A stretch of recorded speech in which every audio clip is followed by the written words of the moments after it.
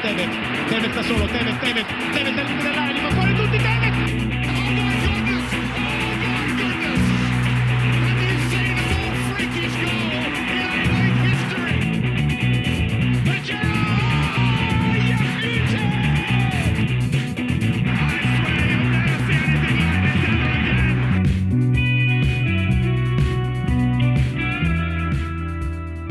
Hello and welcome to More Than a Game, a podcast about the A-League, Premier League and more. This week's episode of More Than a Game is sponsored by the Ladies League. The Ladies League are a group of passionate female football supporters who, like us, love football in Australia. They have contributors all around the country with one eye on their local W League and A-League teams and another on the Matildas and Socceroos. They're knowledgeable and entertaining, and we recommend you check them out if you're searching for more great Australian football content. This week on More Than a Game, Watford board consider sacking Hayden Mullins for getting the team relegated to the Championship. Everyone forgets overnight that Bournemouth exist as they too slip into relegation oblivion. Aston Villa assistant John Terry considers wearing full kit to post-game celebrations as Villa managed to avoid the drop. And finally, for the Sydney. Sydney secure a fourth premiership title in the A-League as the A-League restart continues amongst F3 and Melbourne derbies. Joining me on the pod this week is Jesse. Jesse, mate, how have you stopped celebrating the Liverpool title yet? Mate, I was just trying to sober up, and then you said, are you going to have a beer for the pod? And ended up going to get myself another beer, so you really twisted my arm there. Yeah, mate. Look, just glad to hear that you're having a froth on a Monday night. Also joining me is Damo completing our panel for the week. Mate, how's the erratic sleep patterns holding up for you? Yeah, it's been great for the football, but now that this Premier League season's over, it's probably not going to be not looking forward to it as much. It's not going to be great for like a 7 p.m. kickoff on like a weeknight, huh? Exactly. It's way after your bedtime. Alrighty, boys. What's caught your eye, Jesse? Well, I think just the Premier League getting completed, Tommy. I mean, that's a moment of the week for me. I mean, we all sort of wondered if this was going to happen. You and me both had tickets booked to go and see some of the closing rounds. I was going to be at the Newcastle-Liverpool game, and I think you were going to be at the Villa game from memory. I would have been, yeah.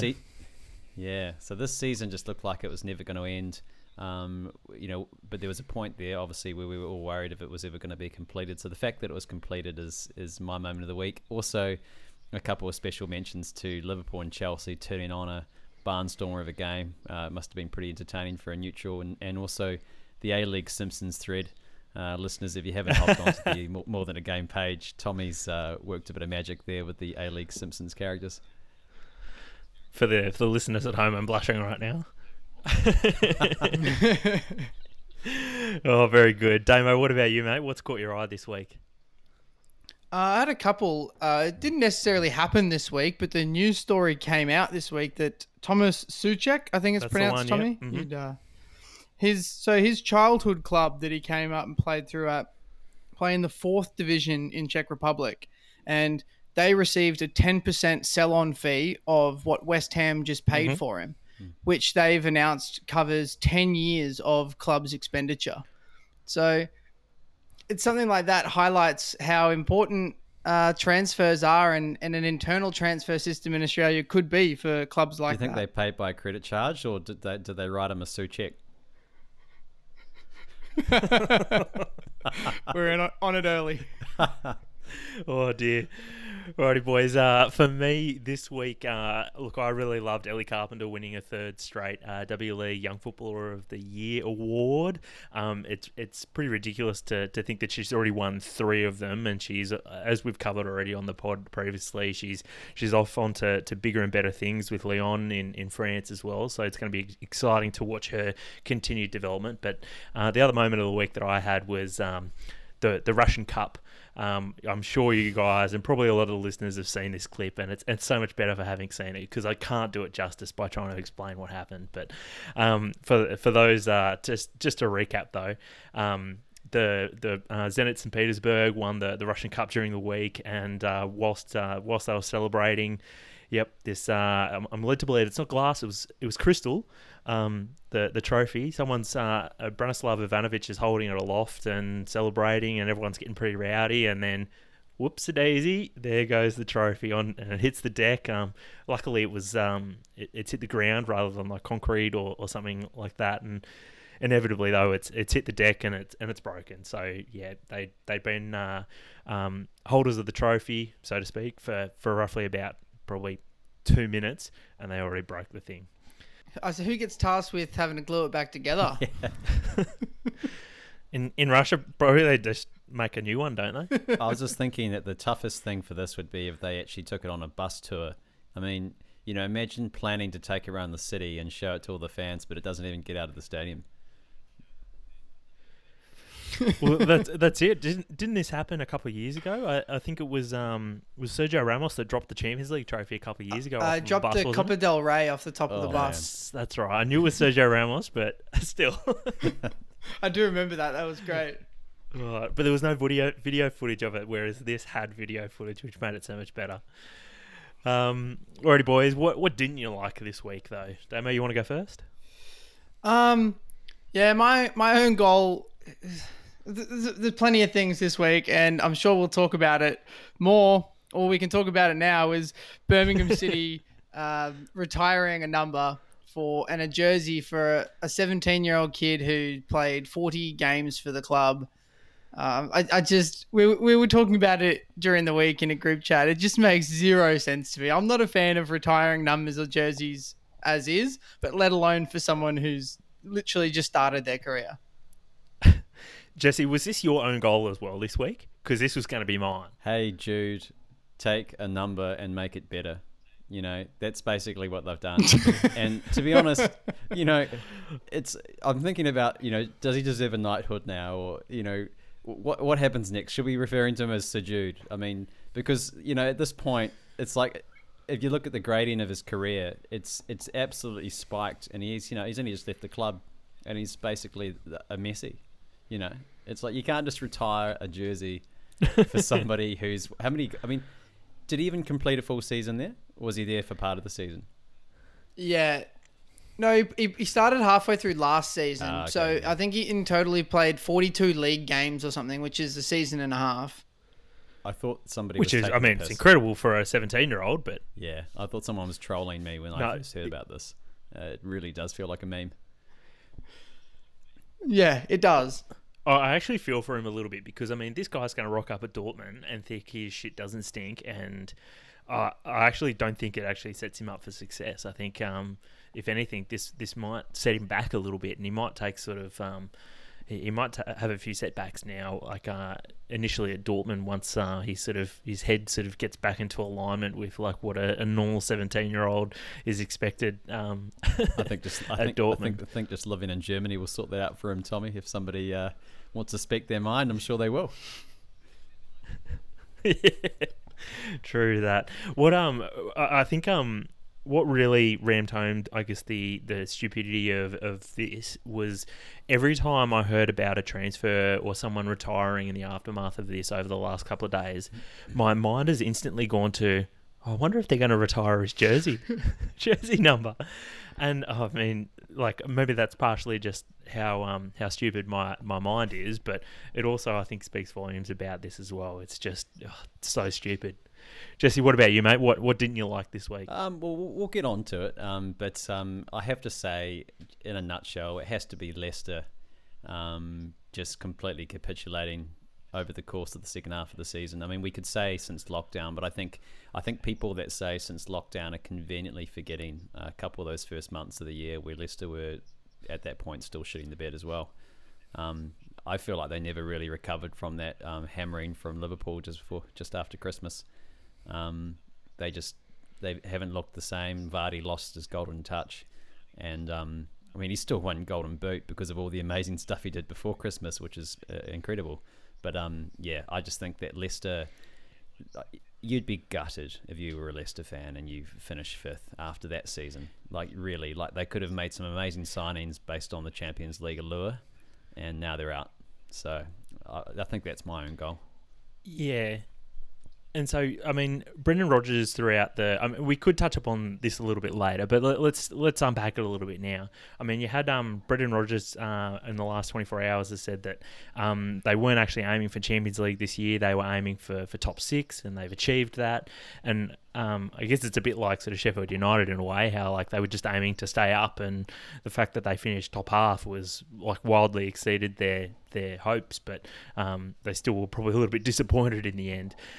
But to put, I guess, this into a little bit more perspective, since Leicester beat Southampton, 9-0 back in, I think it was October, Southampton have actually scored more points, or accumulated more points, 44 to Leicester's 42 in that time period. Wow, that's so that doesn't show. Stat. I know, right? Like that gives you an indication of how far Leicester have dropped off. And I mean, take nothing away from Southampton though. Like they've actually been quite good in the same time period, but it shows you how far off the pace Leicester have dropped. So yeah, look. For me this week, what I didn't like was, I have to say, I feel really sorry for Nottingham Forest fans after they completely bottled it on the final day of the championship. Unpack it a little bit later when we get into championship chat. We unpack that final day and all the badness that ensued from that day, but. Yeah, I just feel really bad for their fans. I've got a little bit of a soft spot for Forest after taking on their management duties in Football Manager a couple of years ago. But it's I feel really bad for them, and they should have really been in the playoff finals this year, but alas, it's not to be. And Swansea ended up doing a bit of a number on them. So moving on, we'll crack on into the Premier League now.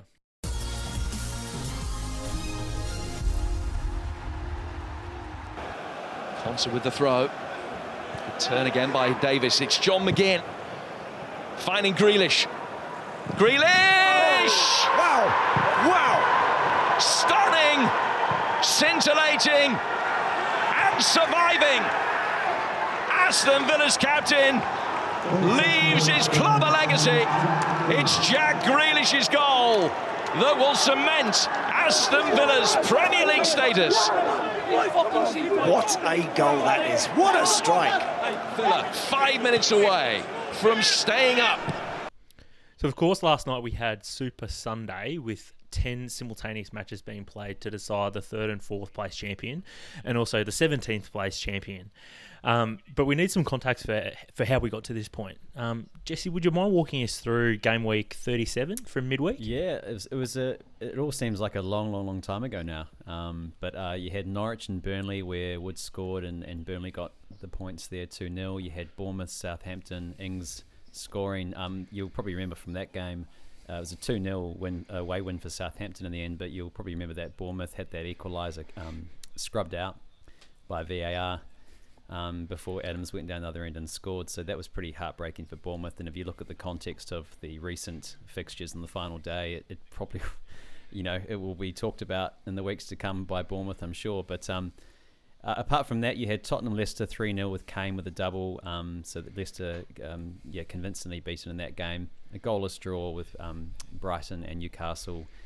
You had Damo's shoe play against Everton, Richarlison with the winner, but I think it was a pretty tight game, that one. I always like Wolves Crystal Palace because if you reverse it from Wall Cry to Cry Wolf, I always think about the boy who cried wolf when I look at that fixture. But that was a good win for Wolves again. And hard-hitting analysis here on Impact. We really hit the hard parts here. I have to say in that game I was expecting a Wolves win, and I actually think that, we'll talk about the Chelsea game in a second, but I think the Wolves are looking really good after that fixture. Man City absolutely ripped Watford to pieces 4-0. We all know about the Villa result against Arsenal 1-0.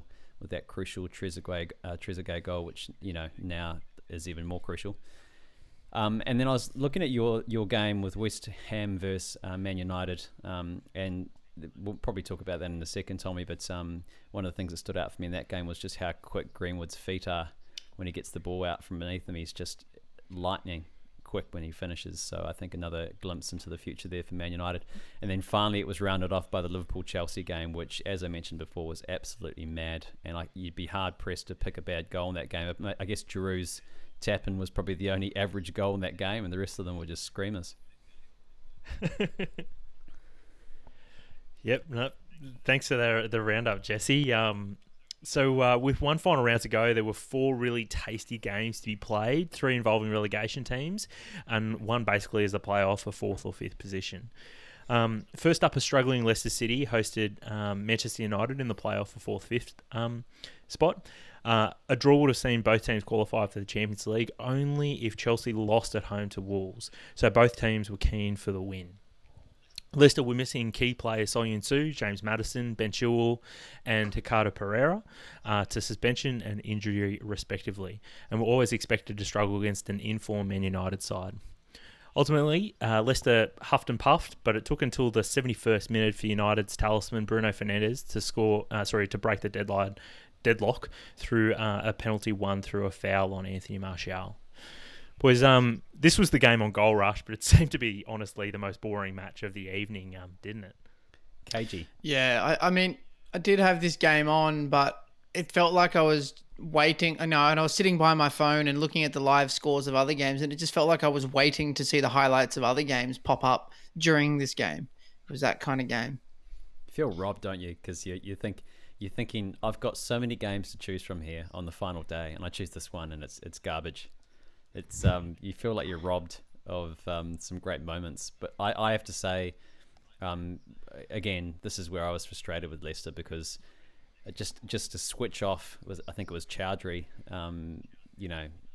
Obviously they all contest the penalty, but they should never have put themselves in that position in the first place. And as you mentioned before, it was so late in the game that they'd kept it a contest all the way till then. And then obviously with Schmeichel at the end, just the sight of Lingard getting the tap in with about a minute to go, it's just, it'll live on in infamy. Yeah, and that's a good point. I mean, just prior to that final goal, Schmeichel had gone up for a late corner, and so it was probably, if anything, Schmeichel was probably a bit tired from having to run back to his own penalty spot before he then had to sort of take a touch, and Lingard just nicked the ball off of him and just put it into an empty net. Boys, how crucial do you think the absentees were for Leicester? I don't want to put it down to just having absentees, because I think we're talking about before, Leicester's form has been terrible coming into this game. I think they've won 2 out of their last 10 games leading into this game against Man United. So just having a couple of absentees wasn't the problem. The problem was something far bigger than that. Interesting. Boys, do you think there's been a team that's had worse form since the restart than Leicester? I think that there'd be. I was thinking about this earlier because there was another team that was in my mind. I'm sure I'll think about them in a second. But with Leicester, I think it's more the fact that they were amongst the title race earlier in the season. So that's what makes this so perplexing, is that they were so far ahead in United. Weren't they like 13 points or something ahead of United? So yeah, well, I think they were only 3 or 4 points off Liverpool on Christmas Day in second place. Yeah. So if you put it in perspective there, that's how poor they were in the second half of the season. Yeah. So I've got a stat for you guys. At the back in January, Leicester were 14 points ahead of Man United with plus 20 goal difference, and they finished 4 points behind them and minus 4 goal difference. That's depressing, isn't it? Yeah, and like we said before, I think Leicester fans would be really disappointed with how sort of the second half of the season has panned out. So finally from @PaulTharkay on Twitter, do you think Man United can get the likes of Sancho now that they've qualified for the Champions League? And is Ole the man to take them forward beyond this season? I don't know if Sancho is the name that they'll get, but being back in the Champions League, Man United has sway to bring big players in regardless of whether they're in the Champions League or not. But being back in it just gives them that extra edge. And if there's any club in the world that's going to be able to pry Sancho away from Dortmund right now, it'll be Man United. Do you think Man United are actually best placed, or better placed than some of the poorer teams, or less rich teams, to be able to take advantage of this particular transfer window? I think it's weird because it's interesting because I think previously I used to assume that players would go to clubs that they were fans of more than other clubs. So they might be like, I'm not going to play for Liverpool, I'd rather play for Man United. I know that there's a lot of Portuguese players, Bruno included, which I think if it was a make or break, they would go with the club that they preferred to support, and I think he supported Man United. So that's what I assumed would happen a lot.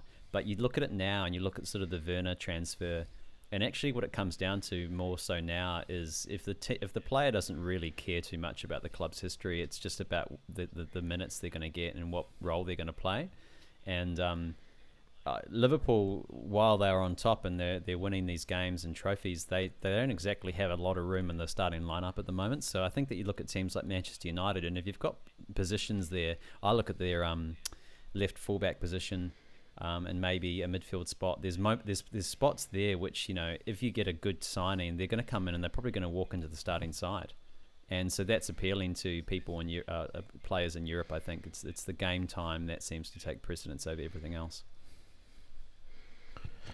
Even if you're a top player, going to Man United doesn't mean anything if you're not playing, right? All right, so in the other matches, Leicester and Man United's role for the other Champions League spot was Chelsea, who defeated Wolves 2-0. Their victory saw them lock down the fourth spot and Champions League football for next season. A pretty good result for Lampard's Chelsea. While Chelsea take fourth spot, Wolves also finish in seventh spot, curiously below Jose's Spurs. Boys, do you think Wolves are now confirmed as the best of the rest, or is this Leicester's title, or do we still call it the Everton Trophy? Yeah, definitely not the Everton Trophy anymore. Everton are struggling to make the top half in the best of seasons. You know what, Tommy? Like the thing is with this is that we used to talk about West Brom in the mid-table, right? Like Everton solidly in the mid-table, but that's all been completely skewed because there's a stat going around, and you'll have to confirm if this is actually right. But I think didn't Manchester United, weren't they closer on points to the relegation than they were to Liverpool's total points tally this year? And if that's the case, that really puts in perspective the distance between first and second and the rest of the teams. So they were put it like that. So they were they were 32 points from Bournemouth, who finished 18th, and 33 points from Liverpool in first. See, that's insane. So that really puts into perspective. It's like, what is mid-table? What is mid-table now? Well, mid-table is pretty much almost second and onwards, isn't it? I think, to answer your question, though, Tommy, I think Wolves and Everton and Leicester would be those teams now because they're just in those Europa League spots. Yeah. Yeah, fair enough. Meanwhile, Aston Villa, Watford and Bournemouth were all within a shout of escaping relegation. Villa were in the hot seat outside of the relegation zone, knowing that a victory at the London Stadium against David Moyes' West Ham would be enough to secure safety regardless of results elsewhere.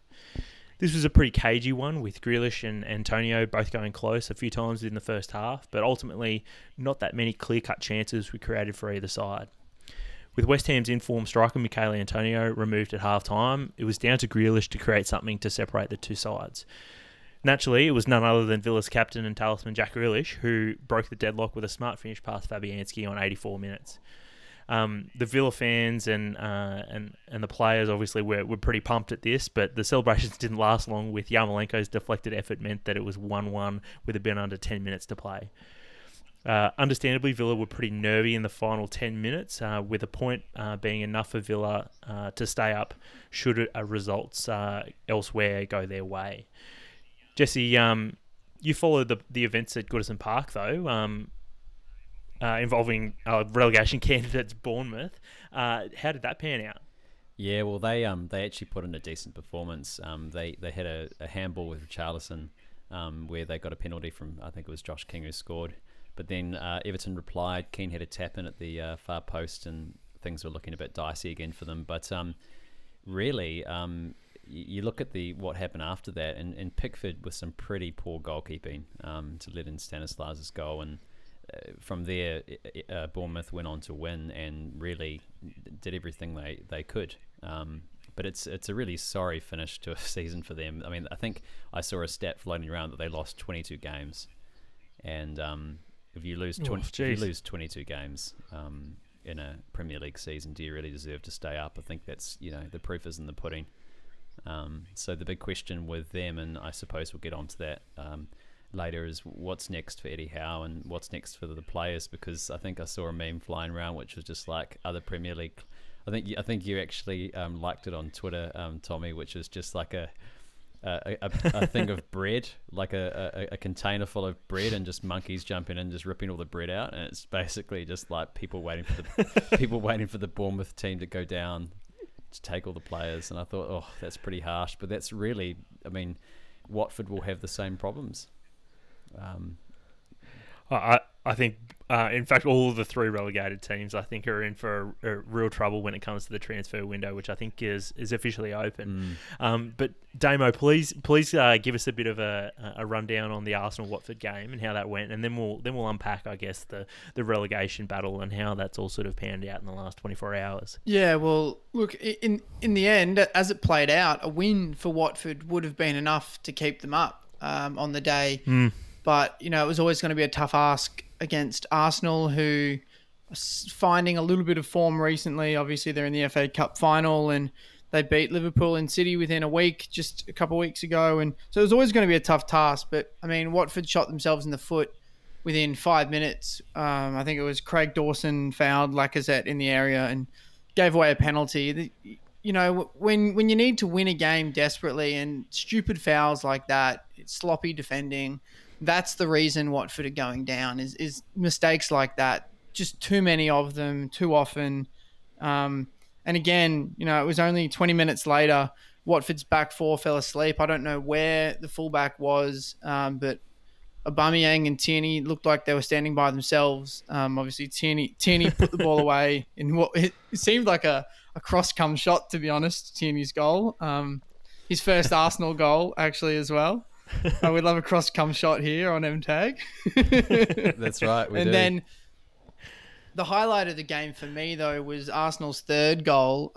Again, poor defending from Watford. It was a long throw that kind of bobbled around in the box, but Aubameyang kind of took his touch into the ground, and then an overhead kick from there. It was a pretty spectacular goal. I saw it's like some of the Watford defenders getting absolutely panned on Twitter as I was watching the game about that, and I thought that's a bit harsh. Like, I mean, he's done something pretty incredible, pretty acrobatic there. Yeah, but I felt like there was whoever it was. I think it might have been Dawson again who was behind him, who Aubameyang was backing into, and then there was another defender who kind of stood there and watched.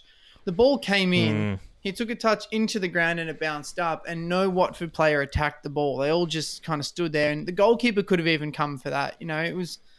In the end, like you said, it was a great finish. It's covered in lava. They didn't want to touch him. Didn't want to give away another penalty. Yeah, that's right. They were so spooked by that. I was going to say there were some comments from Hayden Mullins. I think he was the coach or the interim coach, where he basically was saying that he trusts the club, trusts the board, trusts the process, and the sort of lead up to the game. And I was like, well. He kind of was. It was almost like he was trying to reassure the fans or the Watford fans that they had this, they were in control. And I'm like, mate, you're going away to Arsenal on the final day, and you need a win to stay up. I mean, I don't think you have this. And really, it's just kind of. I think he might have been trying to convince himself, mate. Yeah, there was really a sense of borderline sort of being delusional. That was coming across in the interview, and I felt a little bit sorry for the club in that regard, because I'm sure there are a lot of fans who don't approve of the ownership of that club and how it's been run, but unfortunately it's in the wrong hands, apparently. Yeah, and I think everyone's been pretty scathing of Watford's board and how they've sort of handled like the managerial sort of merry-go-round over the last couple of months. And I don't think a lot of fans, a lot of neutrals feel a lot of sympathy for Watford and how things have sort of panned out. But look, boys, with Villa securing a point, Watford losing, and Bournemouth really needing results to go their way elsewhere, it meant that Villa finished outside of the bottom 3 and stayed up. Do you think the right teams are going down?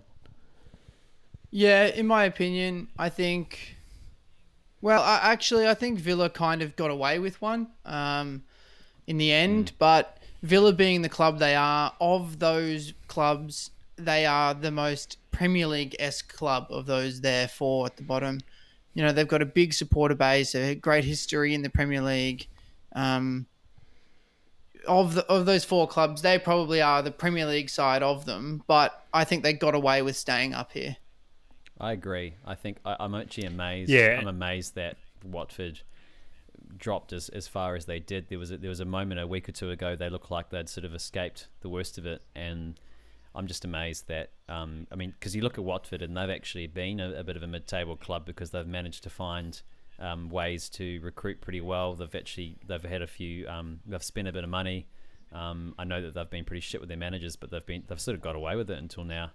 I'm actually surprised that they were relegated. I looked at the way Villa was since the turn of the year, and Villa always looked like they had a defensive lapse in them, but they looked like they were just beaten about a month ago. They looked like they couldn't score a goal, and they just looked like they had no fight left in them. And I was amazed that they stayed up. I think that they showed fight right at the end when Watford kind of capitulated. So, yeah, I agree with Damo. I mean, if Watford had got a better result, then Villa would be going down today. So.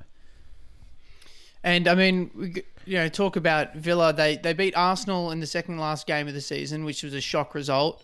And then they got a point against an informed West Ham on the final day to stay up. But I think we had a comment on Twitter, and it's a soft spot for me, is Villa would have been relegated if it wasn't for the whole VAR / Hawkeye incident against Sheffield United that got them the point that eventually kept them up. Voted one of the top 20 moments of the season by BBC Sport. Back to you, Tommy. Was Damo, you would remember how there was a court challenge by Sheffield United against West Ham for Sheffield United going down all those years ago. Do you think that there could be a court challenge on the Premier League's hands, or possibly Sheffield United's hands, or the VAR operator's hands? It was funny. A friend of mine actually, in jest, said that Bournemouth should sue the Premier League and should sue Hawkeye for some sort of compensation. As you know, if that point wasn't awarded to if that goal wasn't awarded to West Ham in that subsequent point, then Bournemouth would still be in the Premier League. And there's a case to argue that, through a court of law, they could be deemed worthy of some sort of compensation, but I guess we'll have to see. Well, that's it, and I guess it would depend as well on whether sort of Villa acknowledge any sort of not quite fault, but famously West Ham ended up settling with Sheffield United. I think it was something in the region of £80 million or something crazy like that. And but by that time, Sheffield United were already 10th in League One, so it didn't really matter. Yeah, you're right, it didn't, and it shows sort of how slowly sort of the courts can move at times. But ultimately, it's going to be interesting to see, probably in about 12 months' time, to see if Villa end up settling with Bournemouth over the issue. Well, guys, Bournemouth being relegated is a huge blow to them, because obviously Eddie, you said before. Jesse, you said before about Eddie Howe and some of the players they've got there that are bona fide Premier League players that will be moving on. They've promised an investment of a brand new stadium, which is going to hold 25,000 people, which is a Premier League level stadium. Bournemouth were doing things and investing in things as though they expected to finish in the top half of the league this year, and being relegated is going to be a huge blow for a club like that. It's a real spanner in the works, and I think it might have been recently we were saying that both of these teams, Watford and Bournemouth, because they were sort of so comfortable in their Premier League status, that they really need to make sure that they either return back to the Premier League, or at least within the next 2 years are making a return back to the Premier League. Because if those parachute payments run out, I think they go for 3 years, don't they? If they run out, then they're in big trouble, I think. Well, you're talking about Bournemouth and Watford are the two clubs that really need to come back. Ironically, it's probably going to be Norwich who are promoted before the two of them, because it's just what they do. They go up and down. Yeah. It's a good point on that, actually. So Narissa from Twitter asks, Norwich, Watford and Bournemouth were all promoted to the Premier League in the 14-15 season, and all have been relegated together too. What's the curse with these three teams? 2020's the curse. What a year, hey? That's right. That's right. Somebody had to go down. Somebody had to go down. And like I said, like you can argue all you want about the disruptions of the season, but I actually think that so much of the damage for these relegation teams was done prior to the restart. I mean, we've sort of just been watching these games since the restart and thinking, can they do an upset or not? But geez, there was some poor form by Bournemouth. And like I said before, you can't lose 22 games in a season and be like, yeah, we're gonna be safe. I mean, come on. Yeah. Or that they deserve to still be in the same division. Yeah. Boys, we've sort of alluded to it a little bit already about how some of these squads are going to be picked at over the summer transfer window. MTAG regular Colby asks, who is most likely to move on from Bournemouth and Watford in the relegation fire sales? Well, to be honest, I would love to see David Brooks go back to Sheffield United. I think there would be some real savvy business. I think Bournemouth paid... I think it was originally 15 million that turned into 17.5 or 18 million on some contractual circumstances. But if he was to be sold, it'd be for less than that, and he'd be walking straight back into a team that is exactly the same players that he played with when he left 18 months ago.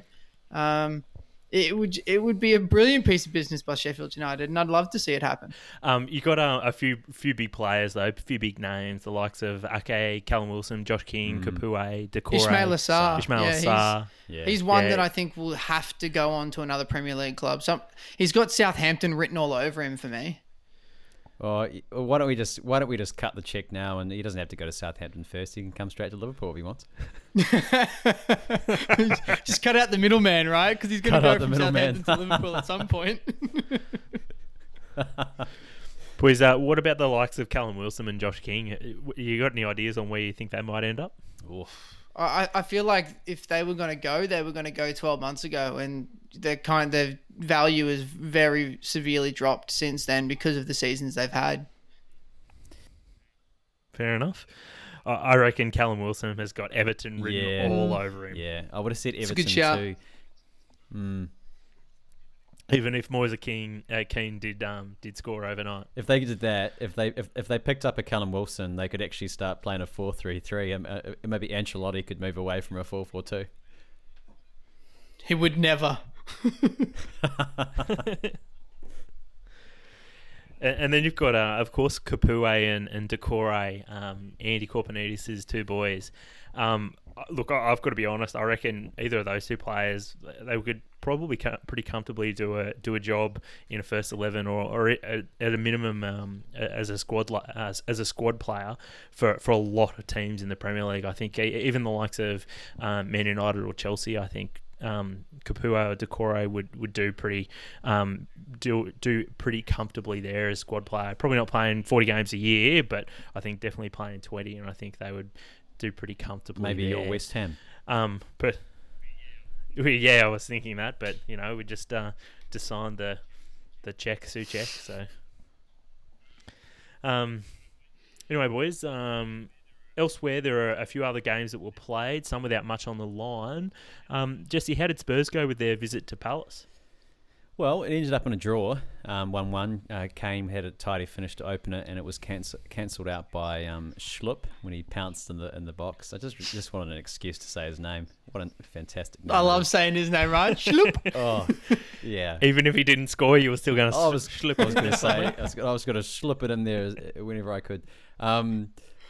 Yeah, I mean, Palace threatened to steal this at the death, but I mean, yeah, it was a bit of a dead rubber, I guess. But I think Spurs will be pleased to this result. Inevitably, they ended up going above Wolves to finish the season. So I mean, little things like that will please Jose, because I suppose there was a lot of chat about if he's making progress, not making progress, and I think for him the difference between 6th or 7th or 5th and all that sort of stuff is quite important. So I think he'll be still pleased they managed to get a point, but it was a bit indicative of Spurs' season, to be honest, and I guess Palace's, where both teams have had opportunities to go on and win a game, and sometimes they've just failed to have the end product to do so.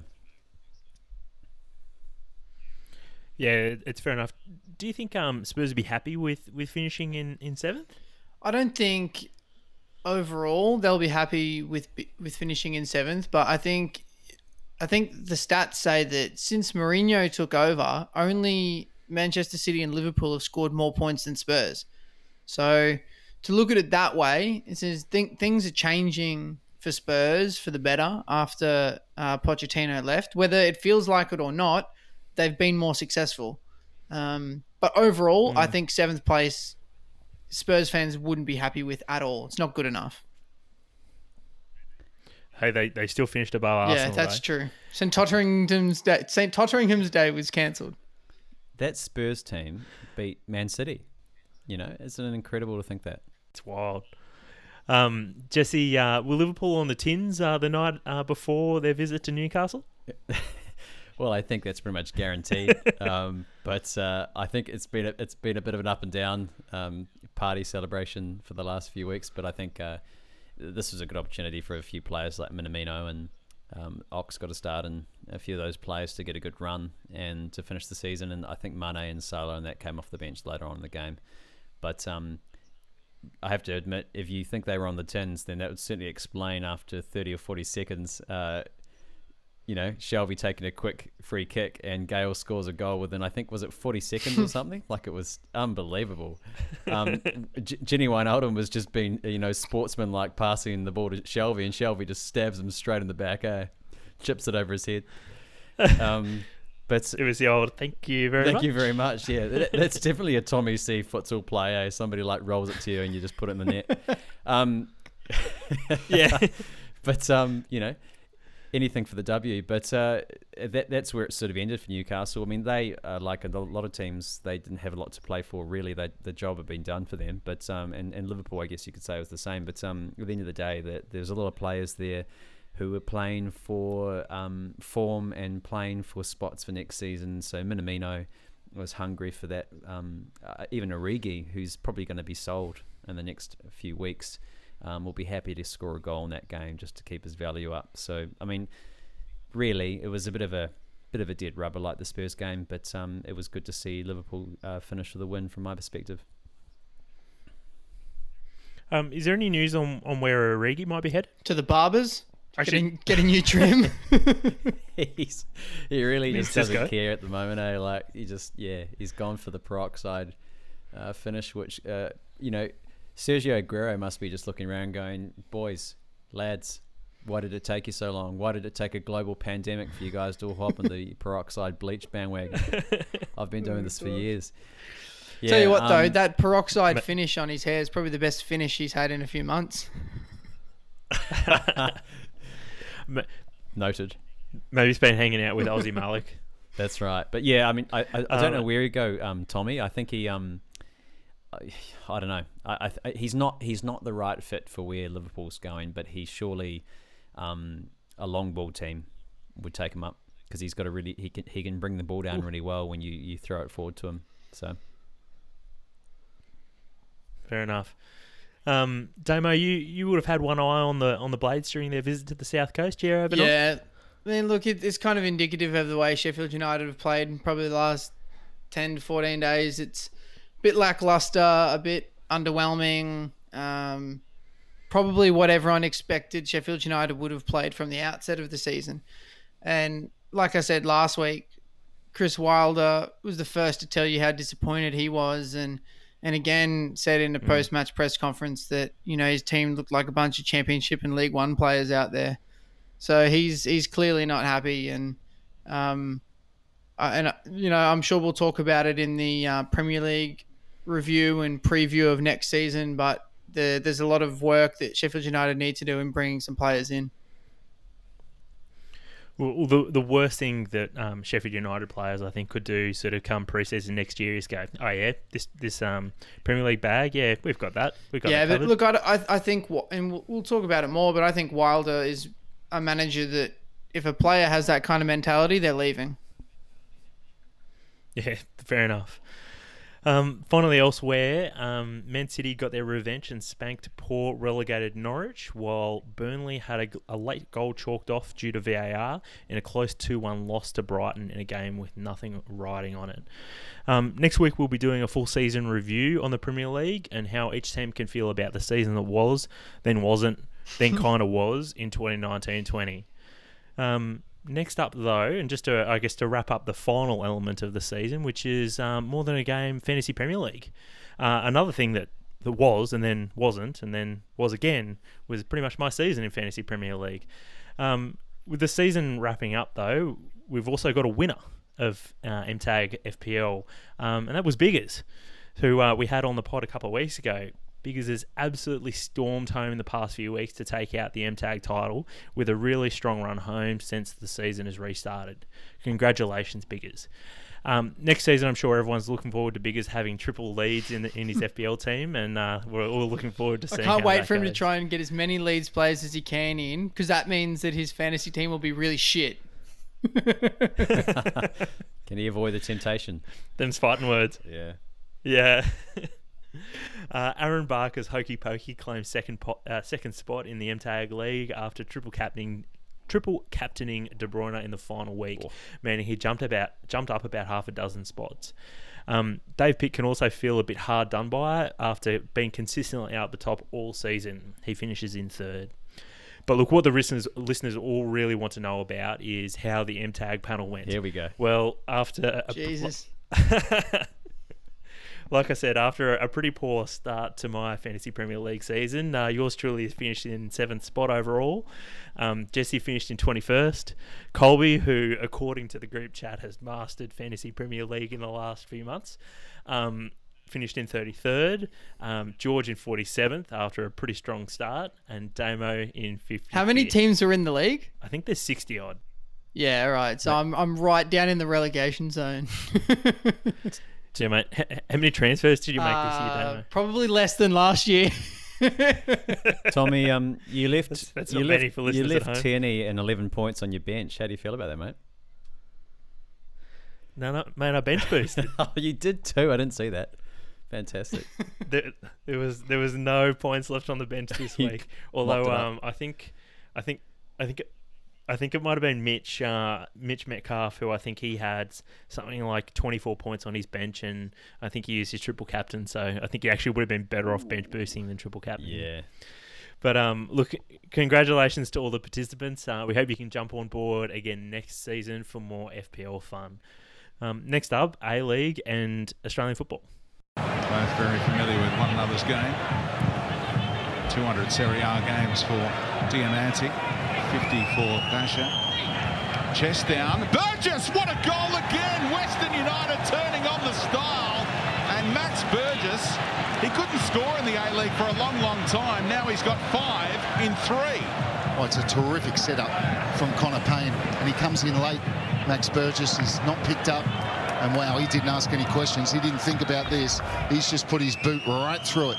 So the Festival of Football has continued over the past week. It saw Sydney take out the Premier's plate after Wellington were unable to defeat Adelaide on Saturday afternoon. Sydney have been the dominant team this season, despite their recent loss to Newcastle on Tuesday night.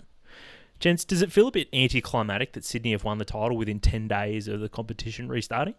Yeah, but it was always going to be like that, and I think it was imminent, and and it could have even happened sooner, to be honest.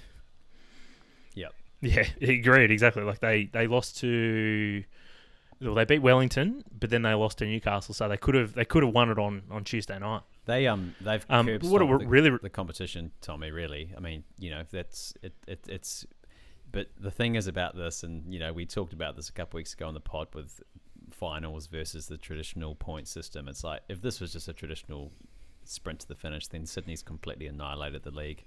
But finals are finals. It's been like A-League history. Finals are finals. Anything can happen. That's right.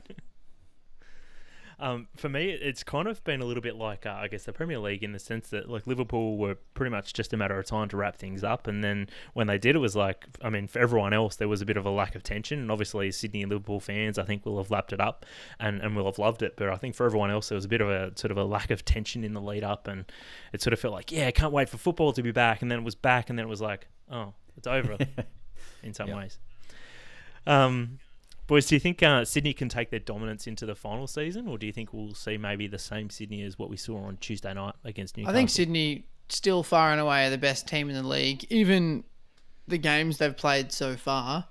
But like Jesse said before, finals are finals, and especially in football, anything can happen in any game, and I actually am more excited for the A-League finals this year than I have been recently for a long time, because, the league kind of petered out a bit. We spoke about Sydney inevitably were going to win, and this is kind of just going through the motions to get the final six, and then it really starts, is how I feel.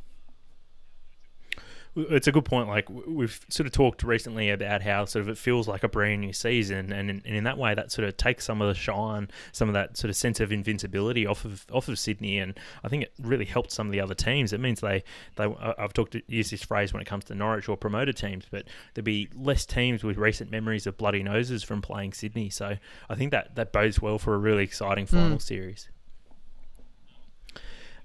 Elsewhere, Western United and Victory renewed hostilities as the first Victorian teams to play since the A-League restarted. Western United led through goals from Tomislav Uskok, and a gorgeous goal from Max Burgess gave the Woo the points after a real mixed bag from the VUC, who are without Robbie Cruz. His season looks to be over after sustaining an injury during the week. Boys, Max Burgess was getting absolutely gassed all game here by Fox commentators and subsequently from soccer Twitter as well. Do you think it was justified? Well, Tommy, you'll probably, if you took one look at the Woo Twitter account, I'm pretty sure they described it as Burgelicious. Do you think when a person scores one screamer of a goal, you can just go around throwing that kind of stuff out? I mean, Burgelicious. I mean, it's like somebody was just waiting there with the finger on the enter button on his computer, just waiting to just fucking fire that off as quick as they could. To be fair to Max Burgess, before the necessary COVID break of the A-League, he'd scored 4 goals in 2 games. Let's not forget that he's now got 5 goals in his last 3 games. Can we talk about the assist though? I mean, it was probably the only good case of chest pain in 2020. And the only good thing Connor Payne's done all season. Connor Payne's chest was sensational for the assist. And I also had a note. That's the kind of touch you would normally expect from sort of like Jan Koller or something like that. Or Giroud. Tommy, could we... Yeah, exactly. Could we call this one the quarantine derby, considering that they were staying in the same accommodation or something? I think they saw each other in the hall, these two teams, when they were quarantining. Well, the A-League will do anything to create a derby, so... I was going to say, Tommy, out of the blue, the Woo were left to rue. A looping header after some lax defending at the near post. Oh dear. I'm just going to let that one go straight through to the keeper. Speaking of keepers, Victory keeper Lawrence Thomas, he didn't play in this one, but it looks like he's going to be heading off to Europe. It's not really clear which club he's going to be playing for. There's some rumour that he might be going to Denmark. There's some rumour that he might be going to Belgium to link up with Kevin Muscat again. Do you think this is good? Like, are you sad to see him leave the A-League? Are you glad that he's going to sort of have a crack at Europe? Or...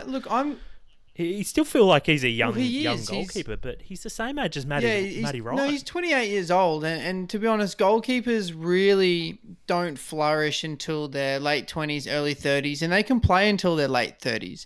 So, depending on their reflexes and all that kind of stuff. But I'm really excited to see Lawrence Thomas move on to bigger and better things, and I hope for his sake that it's not a money move to the J-League or the K-League or something like that, because I honestly believe that third spot in the Socceroos side that, is probably Vukovic's right now, and he's in his back end of his 30s, that spot is up for grabs in the next couple of years. And, everyone thought it was going to be Birighitti, who's now come home and hasn't really done much. And Lawrence Thomas moving to Europe, whether it's under Muskie or somewhere else, it's a platform for him to play more games and play at a higher level and really push for that last spot. And I think that's probably his ambition. Yeah, I'm to be honest, I'm really excited to see how he goes, because I think he's sort of been in sort of that mid tier of Australian goalkeepers where he's good at A-League level and shown to be one of the best goalkeepers, I guess, over the last probably 5 years in the A-League. But you really need to go to Europe and, I guess, test yourself at that next level and get exposed to better players, better league, better coaching, and to be able to really say that, like you say, that you're in that real sort of top tier of Australian goalkeepers. So, look, from all reports, he's a lovely guy, and I guess we wish him all the best, and hopefully he can kick on with his career. This was going to be my next question, but we sort of skipped one, which was this was Grant Brebner's first run out as a Victory coach. Do you think he would have been disappointed with what he saw? I think he got exactly what he wanted from that game. I think Victory, and exactly what he said before the game, is that he doesn't want the full-time job. He's not out there to try and be the full-time manager of Melbourne Victory. He's got a role to play at the back end of this season, and that role is to get players that are playing for contracts time to expose themselves, young players who want to make a break, time to, have their opportunity, and an opportunity to try a few different things with a few different players. And I think Victory did that and did it to good effect at times during the game. And that's really all you can expect from a team in their situation, where all their best players have lost or injured and the season's kind of written off, and that's all you can do. And that's the nature of being at the bottom of the A-League, is that you're able to have the luxury of doing that kind of stuff with no relegation. Yeah, and you mentioned that Grant Brebner doesn't sound like he really wants the job, but Victory have been linked with Trauner Stellis during the week. And at first I sort of thought, hang on, I know this name. Where do I know this name from? And during research for the pod, I went, oh, hang on, that's the guy that scored for Greece in the Euro finals a couple of years ago. So he's obviously a big name. A couple of years ago. I think he's a good... yeah, true. Do you think that's a good appointment, or is it just pandering to South Melbourne Mike and the Greek community in Melbourne? To be honest, I know nothing about his ability as a manager, so I would have to do some research into his resume and his background, but Melbourne Victory seem to pull managers from obscurity in Europe, and they do well in Australia. So I guess time will tell. On the result though, Tommy, just like if you really just pick the result to pieces, I mean, really, it was a couple of fantastic goals. I mean, you must walk off the park sometimes as a manager and be like, well, we had this game plan and we lost 2-1, and both those goals were absolute screamers. So, do you really leave the field gutted, or do you just sort of just cop it on the chin? Yeah, and look, for as much tripe that Mark Bosnich speaks on Fox Sports, I did really agree with something that he said after the game. That was, it was 2-0, but Western United didn't run away with it. Melbourne Victory were in the game the whole time, which is saying something that, they got that goal to make it 2-1, and it felt like the game was on a knife's edge. It could have easily gone to 2-2 or 3-1. It was one of those games that Victory were in it the whole time, despite not really ever looking like winning it, but they were in the game. They were making it hard for the Woo. Fair enough, and I guess that's a bit of an achievement in itself, considering how the Bucks season's gone so far. The F3 derby was the other derby that was played this week, but the 0-0 scoreline was personified by the sauce bottles at Gosford Stadium, a bit flat, after the Newcastle fan managed to get down and attack the inflatable Masterfood sauce bottles with some tongs. There was a police report, of all things, that was circulating on social media about this one. It's just like so A-League areas for the inflatable sauce bottles to be attacked with a pair of barbecue tongs at a derby. My favourite part was the intricate detail in which it was explained how someone would stab an inflatable Masterfood sauce bottle with some we tongs. could do without this kind of hate in 2020. We're trying to stamp this kind of hate out of society. You can't just have somebody going and stabbing bloody barbecue bottles. It's the brown sauce of all sauce. I know, exactly. I mean, of all sauce bottles. But I was going to say, what really summed this game up is if you went to the A-League highlights on the website, I think about 50% of did it just error? 50% of the highlights was just substitutions. Substitutions, and then a video of the sauce bottle deflating itself. Yeah. I just sort of thought, well, what's this guy going to do? You've just played the substitution for about 30 seconds. Is this guy going to do anything? It's like it's a 0-0 draw. Yeah, look, I was going to say that the big highlight for this match was Alou Kuol's debut for Central Coast. He's the Sudanese refugee who came to Australia as a 4-year-old via Egypt. His shout out to friends, family, and fans back in Shepparton caught the attention of soccer Twitter and fans throughout Australia, and his emergence has been one of the few sort of bright sparks of the Mariners in an otherwise just poor on season. Kuol, Tommy, he was asked by Robbie Slater to tell a bit of his story, and obviously he didn't tell much of the story that Robbie Slater wanted, but he told the story about how he got picked up at an A-League club. He actually came from an NPL 2 side, Goulburn Valley Suns, who play out of the Shepparton area. And he scored 22 goals in their season, in the first season he'd ever played in the first team for the club. So it's pretty impressive that it's the first full season he'd played of senior football. He scored 22 goals, and an A-League club came knocking on his door and said, "Hey, do you want to come and train with us?" Yeah, and I guess it's good that the A-League clubs are looking seriously at even not necessarily that top tier of semi-pro, but even at like sort of that next tier in NPL 2, because like there are some fantastic players cruising around at that level, and for a guy who's living out of Shepparton, right? Like that's a good probably 90 minutes at least drive to probably the next closest NPL club, which I imagine Geelong. There's one in Geelong, isn't there? No, Shepparton's further north than that, so it'd probably be like Seymour or like Hume or something like that. So it's not just sort of like a quick trip down the road. Like it's probably too far to be commuting to be playing semi-pro football. So he probably doesn't really have another realistic option other than Golden Valley. This is a segue into transport chat, like you say, Tommy. You're going to talk about the state of the highway. Yeah, did he get the train into the city, or did he drive? And which highway did he take? Well, he actually catches the toll roads. No, any toll roads in there? No. You'd be pleased to know there are no toll roads on the way to Shepparton.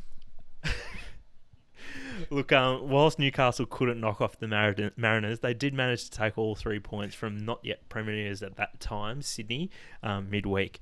Kostas Patratos' late winner was the difference for Newcastle and a massive result for them. Boys, also Perth hosted Wellington bizarrely in Gosford on Wednesday night. Jesse, this could have been a real banana peel for the Knucks, couldn't it? Could have been. So I think the key thing with the Knicks since the restart has been, I guess he's rejigged a few of the tactics as far as who he brings on and off. So there are a couple of games this week. So you had the Perth game and the Adelaide game. Which ones did you want to cover first, mate? Well, there's like Wellington played 3 games this week, didn't they? It was pretty stacked. I mean, the ones since the last pod I think was the Perth game and the Adelaide game. So both of those were in recent memory. The Perth one was early in the week, I think. It was a good win for the Knicks that game. Hooper and Davila scoring. Hooper's goal was particularly pleasing because it was much akin to our Sunday League team last year. Tommy, it's just someone making a fantastic run. That's someone usually being me, and someone having the vision to pick the pass, which was usually you, Tommy. So it was just the long ball. Hooper absolutely bullied the defender and scored, and then Davila got a pen. So Perth really looked like, and especially in the second half, that they were going to storm home and at least get a draw. And so the Knicks did very well to actually emerge from this without losing the game. Fornaroli had a couple of chances and couldn't finish. So McCowart was the real standout in this game. He's been really hyped, not just on this side of the Tasman, but in New Zealand they've really hyped him. I had a friend come over at Christmas and he was singing his praises. He's another Knicks fan, and I haven't really seen much from him in recent times before, I guess, the last few weeks where I've really seen what the hype's about. But now you're starting to see how good he is in tight areas. And what I really find impressive about him is it's all well and good to be technical and have that kind of Adam Lallana sort of get out of a tight space kind of style, but he's got speed. And that's what makes him an exciting player to watch, because he'll turn and go, and then all of a sudden he's joining them on the counter-attack. So he was the key. He was the difference on the night for that Perth game. Yeah, there's been a lot of talk about McCowart, like you said, Jesse, in the last few weeks, and it feels like he's had to bide his time a little bit in getting a first team shot. He's 21 years old, and I'm not sure where he came from. I think he came from the Wellington Phoenix Academy and Reserve side, from the National League, the ASB Premiership, where he played for a couple of different clubs there since he was about 15 or 16. So he's been playing senior, like men's football, for many, many years, and he's really just got his break now. And I think the fact that he's played so much senior football has really shown that he's just slotted in, and he knows the game so well and the cues of the game. Often younger players take a long time to adapt to that level. He's done his adaptation to that. He's been playing senior football for 6 years now, and that shows. It's more physical too. And Jesse, in Wellington's other game? Yeah, so they literally what felt like the next day, well, I think it was a couple of days later, but they played Adelaide. That's how quick these fixtures are coming around. So actually it ended up being a draw, but Wellington had a chance to score a late penalty, which was saved. Davila, this penalty was saved by, is it Izzo? Yeah, Paul Izzo. Basically, Paul Izzo, yeah. So that saved the point. And it was a pretty poor penalty, though, wasn't it? Yeah, it was a pretty easy save. But in saying that actually handed Sydney the Premier's plate. So they'll be pretty happy with that. They probably were watching that thinking, oh, God, here we go. We've got to wait a bit longer. But, the save actually confirmed Sydney. So, it got away on Wellington. But I think now with the first place so far gone, I honestly reckon that there's a bit of a plan going on here from a Knicks perspective. You've got Davila on the bench for the last 2 or 3 games. And for me, at the start of the season, that would have been a bit of a shock for me, because I would have been like, he's definitely a starter every single game. But there's something brewing here, because as you say, Damo, he started young McCowart in quite a few of these games. He's playing around with the formations and who starts and who doesn't. And that could be, he could just be casually warming up for the finals and thinking, what do I do if Davila's not performing? What's my plan B? Yeah, well, the Knicks have got probably more wealth in attack than I would say any other team in the league at the moment. They've got Ball, Hooper, and Davila as 3 players that could lead the line themselves. They could all play in a front 2. They could play as a front 3 if you really wanted them to. So there's so many options for Wellington moving into the finals, and I think, like you said, Jesse, Tale's just trying a few different things in the lead up to the finals in terms of what might work and what he might be able to go to if something doesn't work. Agreed. And gents, we mentioned already that Wellington they've already had a couple of games since the restart. But the Victorian teams, only 2 of them have played, and that was only on Saturday night. So with all 3 Victorian teams in action this coming week on Wednesday, Saturday, Sunday and Monday, do you think they could struggle against some of the teams that in some cases have got 3 games under their belt? I think definitely. I think the pace of the Western United versus Victory game was very different to the other games that we've seen, particularly from the likes of Sydney and Wellington and Perth, who I think have all played 3 games now, and they've all kind of got up to speed a little bit.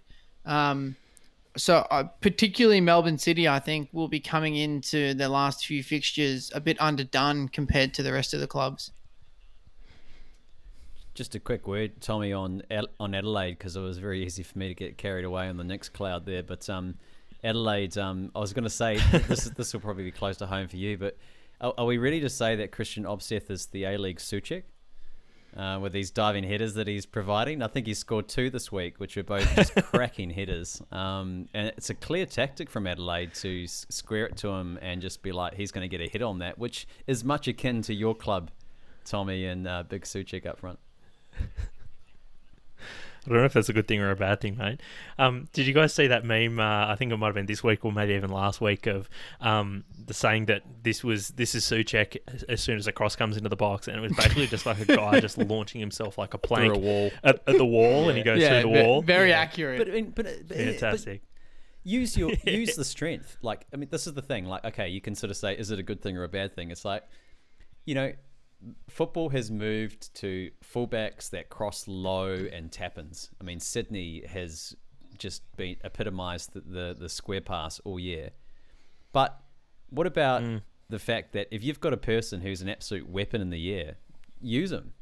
And he scored 2 goals this week, which good teams couldn't defend. And in the moment, they couldn't get to him and they couldn't keep him out of the game. So at the end of the day, that could be the difference when it comes to the finals. It might not be pretty football, but it's effective. Yeah, and I think we've spoken about it so many times, and we will again, is that the A-League football is on its day, anyone can win, and particularly the A-League, anyone can win on its day. So that's what makes, for me, this finals series this year is so exciting. Here. Next up, we're going to wrap up the final round of the championship, and as well just unpack the playoffs. Come on, Redding, there's nothing on it for you. Just give us a goal. Pick that one up. Gallagher. Good. Oh, just couldn't get it through. Roberts. Brewster. Well, we'd like him in the middle, but at least Swansea have the ball. Gallagher lifts it in. It's there! It's there! They've scored! Wow! It is the first minute of added time, and Swansea City have scored the goal. That sounds like it's enough, and it's enough. Swansea City have done it, and look at the reaction. They are in the playoffs. Last but not least, Thursday night saw the completion of the final round of the English Second Division, aka the Football League Championship. To say that it was wild would be an understatement, with major implications at both ends of the table. In terms of the playoff positions, Nottingham Forest were in the driver's seat heading into the final round in 6th position with a goal difference of +6 and a 3-point gap between them and 7th place Swansea. Already safe Stoke scored first against Forest, but Forest equalised in the 61st minute. Now, what ensues is one of the finest bottle jobs I've ever heard of, as Forest concede 3 goals, including a final goal in the 96th minute, while Swansea score 3 goals in the final 25 minutes to cut down the tricky trees and ensure a playoff position on goal difference. Elsewhere, West Brom and Brentford also did their best not to secure an automatic promotion spot. Brentford ultimately losing to relegation-threatened Barnsley, and West Brom drawing to QPR. At the other end of the table, Wigan were unable to outrace their points deduction and secure another season in the championship, despite only losing Tommy, once just since to interrupt, the this restart. is almost my own goal this week about Wigan. Who obviously we know they went into administration about a month or so ago, and that's an automatic 12-point deduction. They've been waiting on the ruling for now, I think 5 weeks, on whether or not this points deduction would come this season or at the beginning of next season. And the club found out on the morning of the final day that their 12-point deduction was going to be ineffective this season, which meant they were relegated regardless of their result on the final day. So, like, that's harsh, isn't it? How do you get yourself up for a game like that as a player when you've gone, okay, well, everything's going fine, we're mid-table, and we've just got to really get stuck in for next season when we're going to start off 12 points behind and then get told, sorry, you're going down regardless today? Brutal. That's so harsh. Yep. Hull and Charlton also went down after fading badly in the restart. Bizarrely, the 5 teams occupying the final 5 spots on the table at the restart all managed to stay up. That's a great escape. So wild, I'm expecting Steve McQueen to rock up on a motorbike.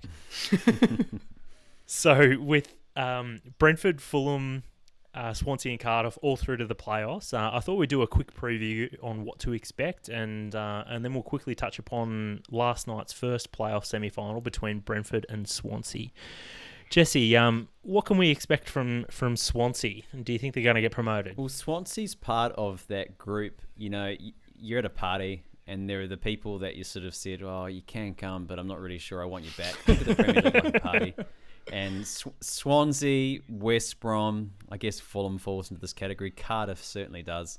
It's like, oh, you're back. I suppose you paid for the ticket. Mate, what have you got against the Welsh? Oh, it's just... There's just some of these clubs which are just sort of like, I wouldn't mind seeing a Forest. I wouldn't mind seeing a Millwall or somebody come up and shake it up a bit. But unfortunately, we've got to deal with West Brom coming up. Yeah, so when I looked at Swansea, they also fall into that category because, you know, I haven't seen Swansea play for a couple of years because I don't follow the Championship that closely. But when I looked at them recently, you've got Andre Ayew leading the line. And I'm pretty sure the last time that Swansea was in the Premier League, Andre Ayew was leading the line. So, like, it's like time is frozen in Wales. It's like time has just stopped. They love him so much that they've signed him twice. It's unbelievable. So he by far and away, he scored 18 goals for the season. So he's their top scorer. Brewster, obviously on loan from Liverpool, came in January. With Conor Gallagher, I think he's from Chelsea, also arrived in January, and they've had a really big impact on Swansea. So they've actually, to put it in MTAG terms, come home with a really wet sail, and that's actually proved pretty important to them because I know that Forest obviously did their best to throw it at the end there, but Swansea found form at a time that was critical to find form. And overnight, and I suppose we'll get to this, they managed to win the first leg over Brentford, which is with a great goal, by the way. If you haven't seen it, the Andre Ayew goal was a peach. So I think to answer your question, Tommy, one of the key things I noticed about the Brewster and Gallagher signings is that Steve Cooper had actually coached them at youth level for England. And that's actually... that was a significant influence on them making the decision to go to Swansea. Tell you what, and if Swansea managed to get into just to interrupt, when you're talking about Swansea's manager, he's got the rudest head I've seen of a manager in a long time. I can't argue with that. So there you go. Damo reckons they're not getting promoted. I tell you what, though, just to close that off, if they do manage to go up, you would have to say it'd be pretty savvy business to bring those guys in on loan. Players that have already got a bit of an existing relationship, who could slot into a system on the run. And Brewster scoring 10 goals since January. I mean, that's been pretty critical for them to actually get into the position that they're in. So that's a really good bit of business. And my verdict with Swansea, as far as whether or not they go up or not, I think they can do it, but I think it's going to come down to a bit of luck and probably some individual brilliance, not necessarily the team outplaying another team. So you saw that overnight, Ayew just scoring an absolute screamer. If they're going to go up, it's going to be more down to that, in my opinion, than actually a great team performance. Fair enough. Damo, what about Brentford? Yeah, look, Brentford, like a little bit, you were talking, Jesse, before about these clubs that come up and you're a bit sick of them and they're of that mould that you don't really want to see them again in the Premier League.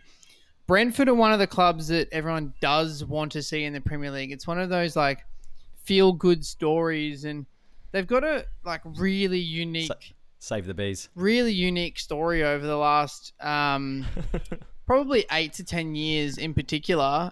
They got bailed out of going into liquidation in 2012 by a professional gambler turned bookmaker turned gambling conglomerate who put about £500,000 into the club to keep them alive. And now he is the sole owner of the club. And he also owns FC Midtjylland, who we spoke about last week and where Awa Mabil plays. And he's adopted a very analytical Moneyball style type of football, which Brentford have played. And one of the main things that they've done at the club is they completely got rid of the whole academy system. So I don't know if you guys knew this. So Brentford do not have a junior academy, and they do not have a proper reserve side. All they have is the first team and what they call the Brentford B team.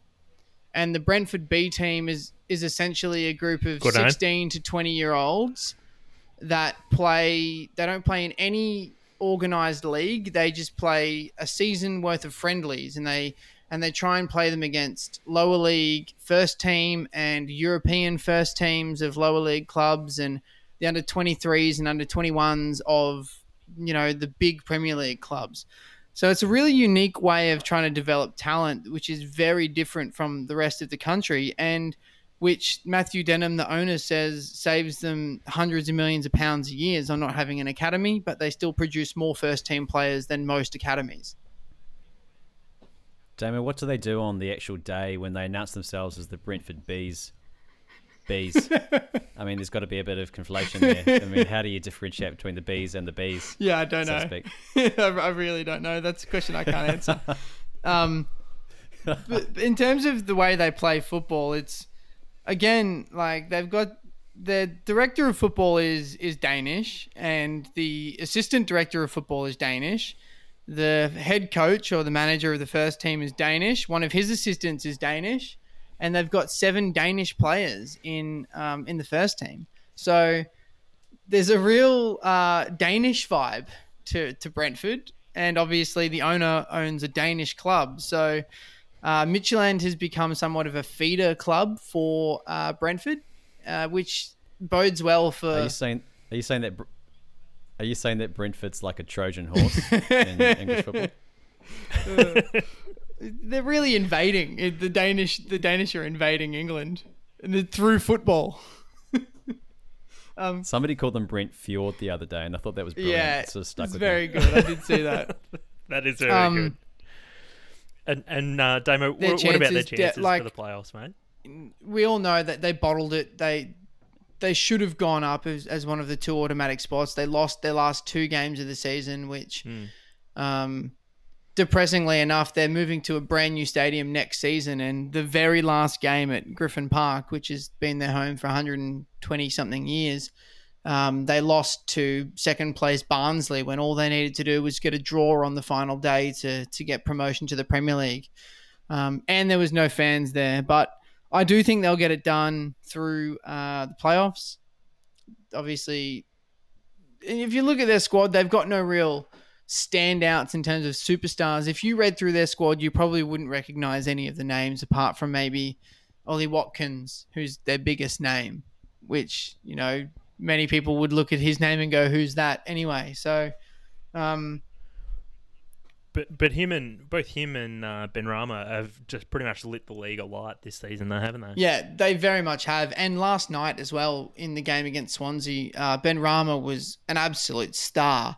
There was points of that game. He looked an absolute class above that. If Brentford don't go up, they're really going to struggle to keep him. I should have mentioned earlier with the red card as well. I mean, that's something that was critical. There was a huge turning point in the game because I feel Brentford were in control. Not in control, I wouldn't say in control, but Brentford were looking quite comfortable, and it looked like they were just going to Wales to do a job, you get a draw away from home and go home for the second leg, and it's all sorted. But that red card really put a spanner in the works, and Swansea really threw everything at them in that last 20, 25 minutes and obviously got that goal right at the end. Yeah, I agree. I think up until the red card, I think Brentford were by far the better team. But then after the red card, I think Swansea deserved a goal after that. Still not sure that all 3 points or the advantage going into the second leg is completely deserved by Swansea. But ultimately, they're the ones that put the ball in the back of the net, which Brentford couldn't do. The other playoff semi involves Cardiff and Fulham, 2 relegated sides from last year's Premier League season. So Cardiff, they had 7 players that scored 5 or more goals this season, but none of their players curiously scored more than 10. They've got the worst defensive record in the top 9 teams in the championship. So it's a real sort of mixed bag here. Lee Tomlin, who I've got to admit is a player I've never heard of, he leads the scoring and assist charts for Cardiff with 8 goals and 10 assists. They've also had really mixed form since the restart, but they've won 3 of their last 5. But curiously, one of those losses came against Fulham. Cardiff's talisman this season has been Sean Morrison, the captain, who, according to Who Scored, has their best overall rating for the season, including 4 goals and 2 assists. Manager is young English manager, Millwall legend Neil Patrick Harris, a surprising pick by Cardiff due to his inexperience and lack of real success to date at this level. Cardiff, the Welsh side, they play Fulham, who everyone will remember for absolutely that honking 18-19 season in the Premier League. They remain hugely reliant upon Mitrovic, who's led the line with 26 goals. Next most was Tom Cairney with 8.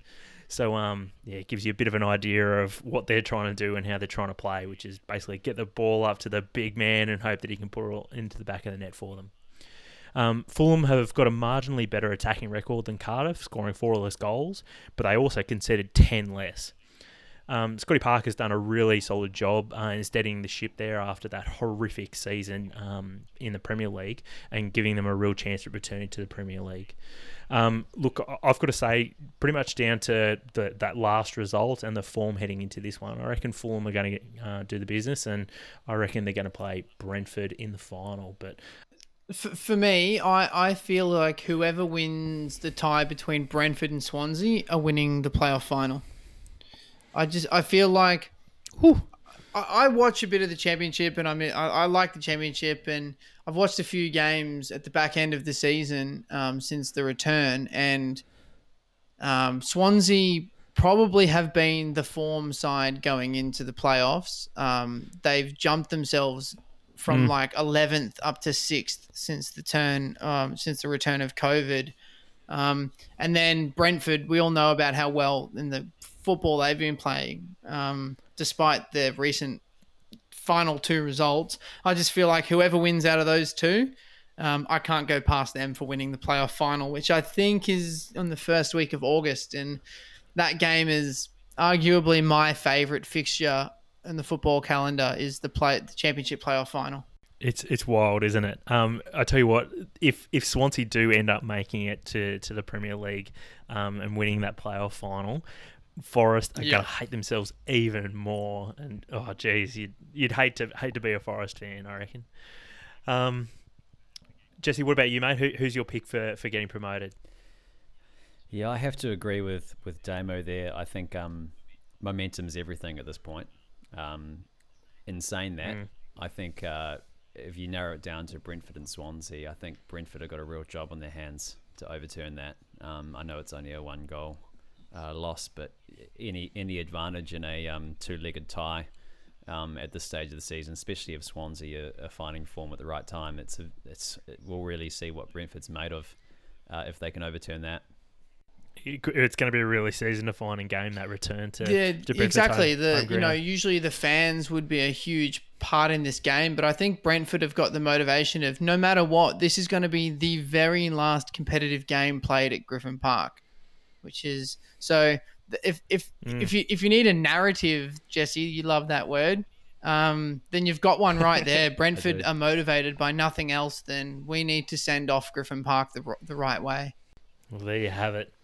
Well, that pretty much wraps things up for this week. Thanks for joining us, listeners. It's been great having you with us.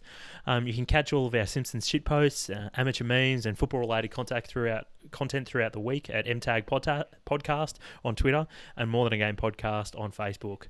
You can also email us at mtagpodcast@gmail.com if you want to send us some private correspondence.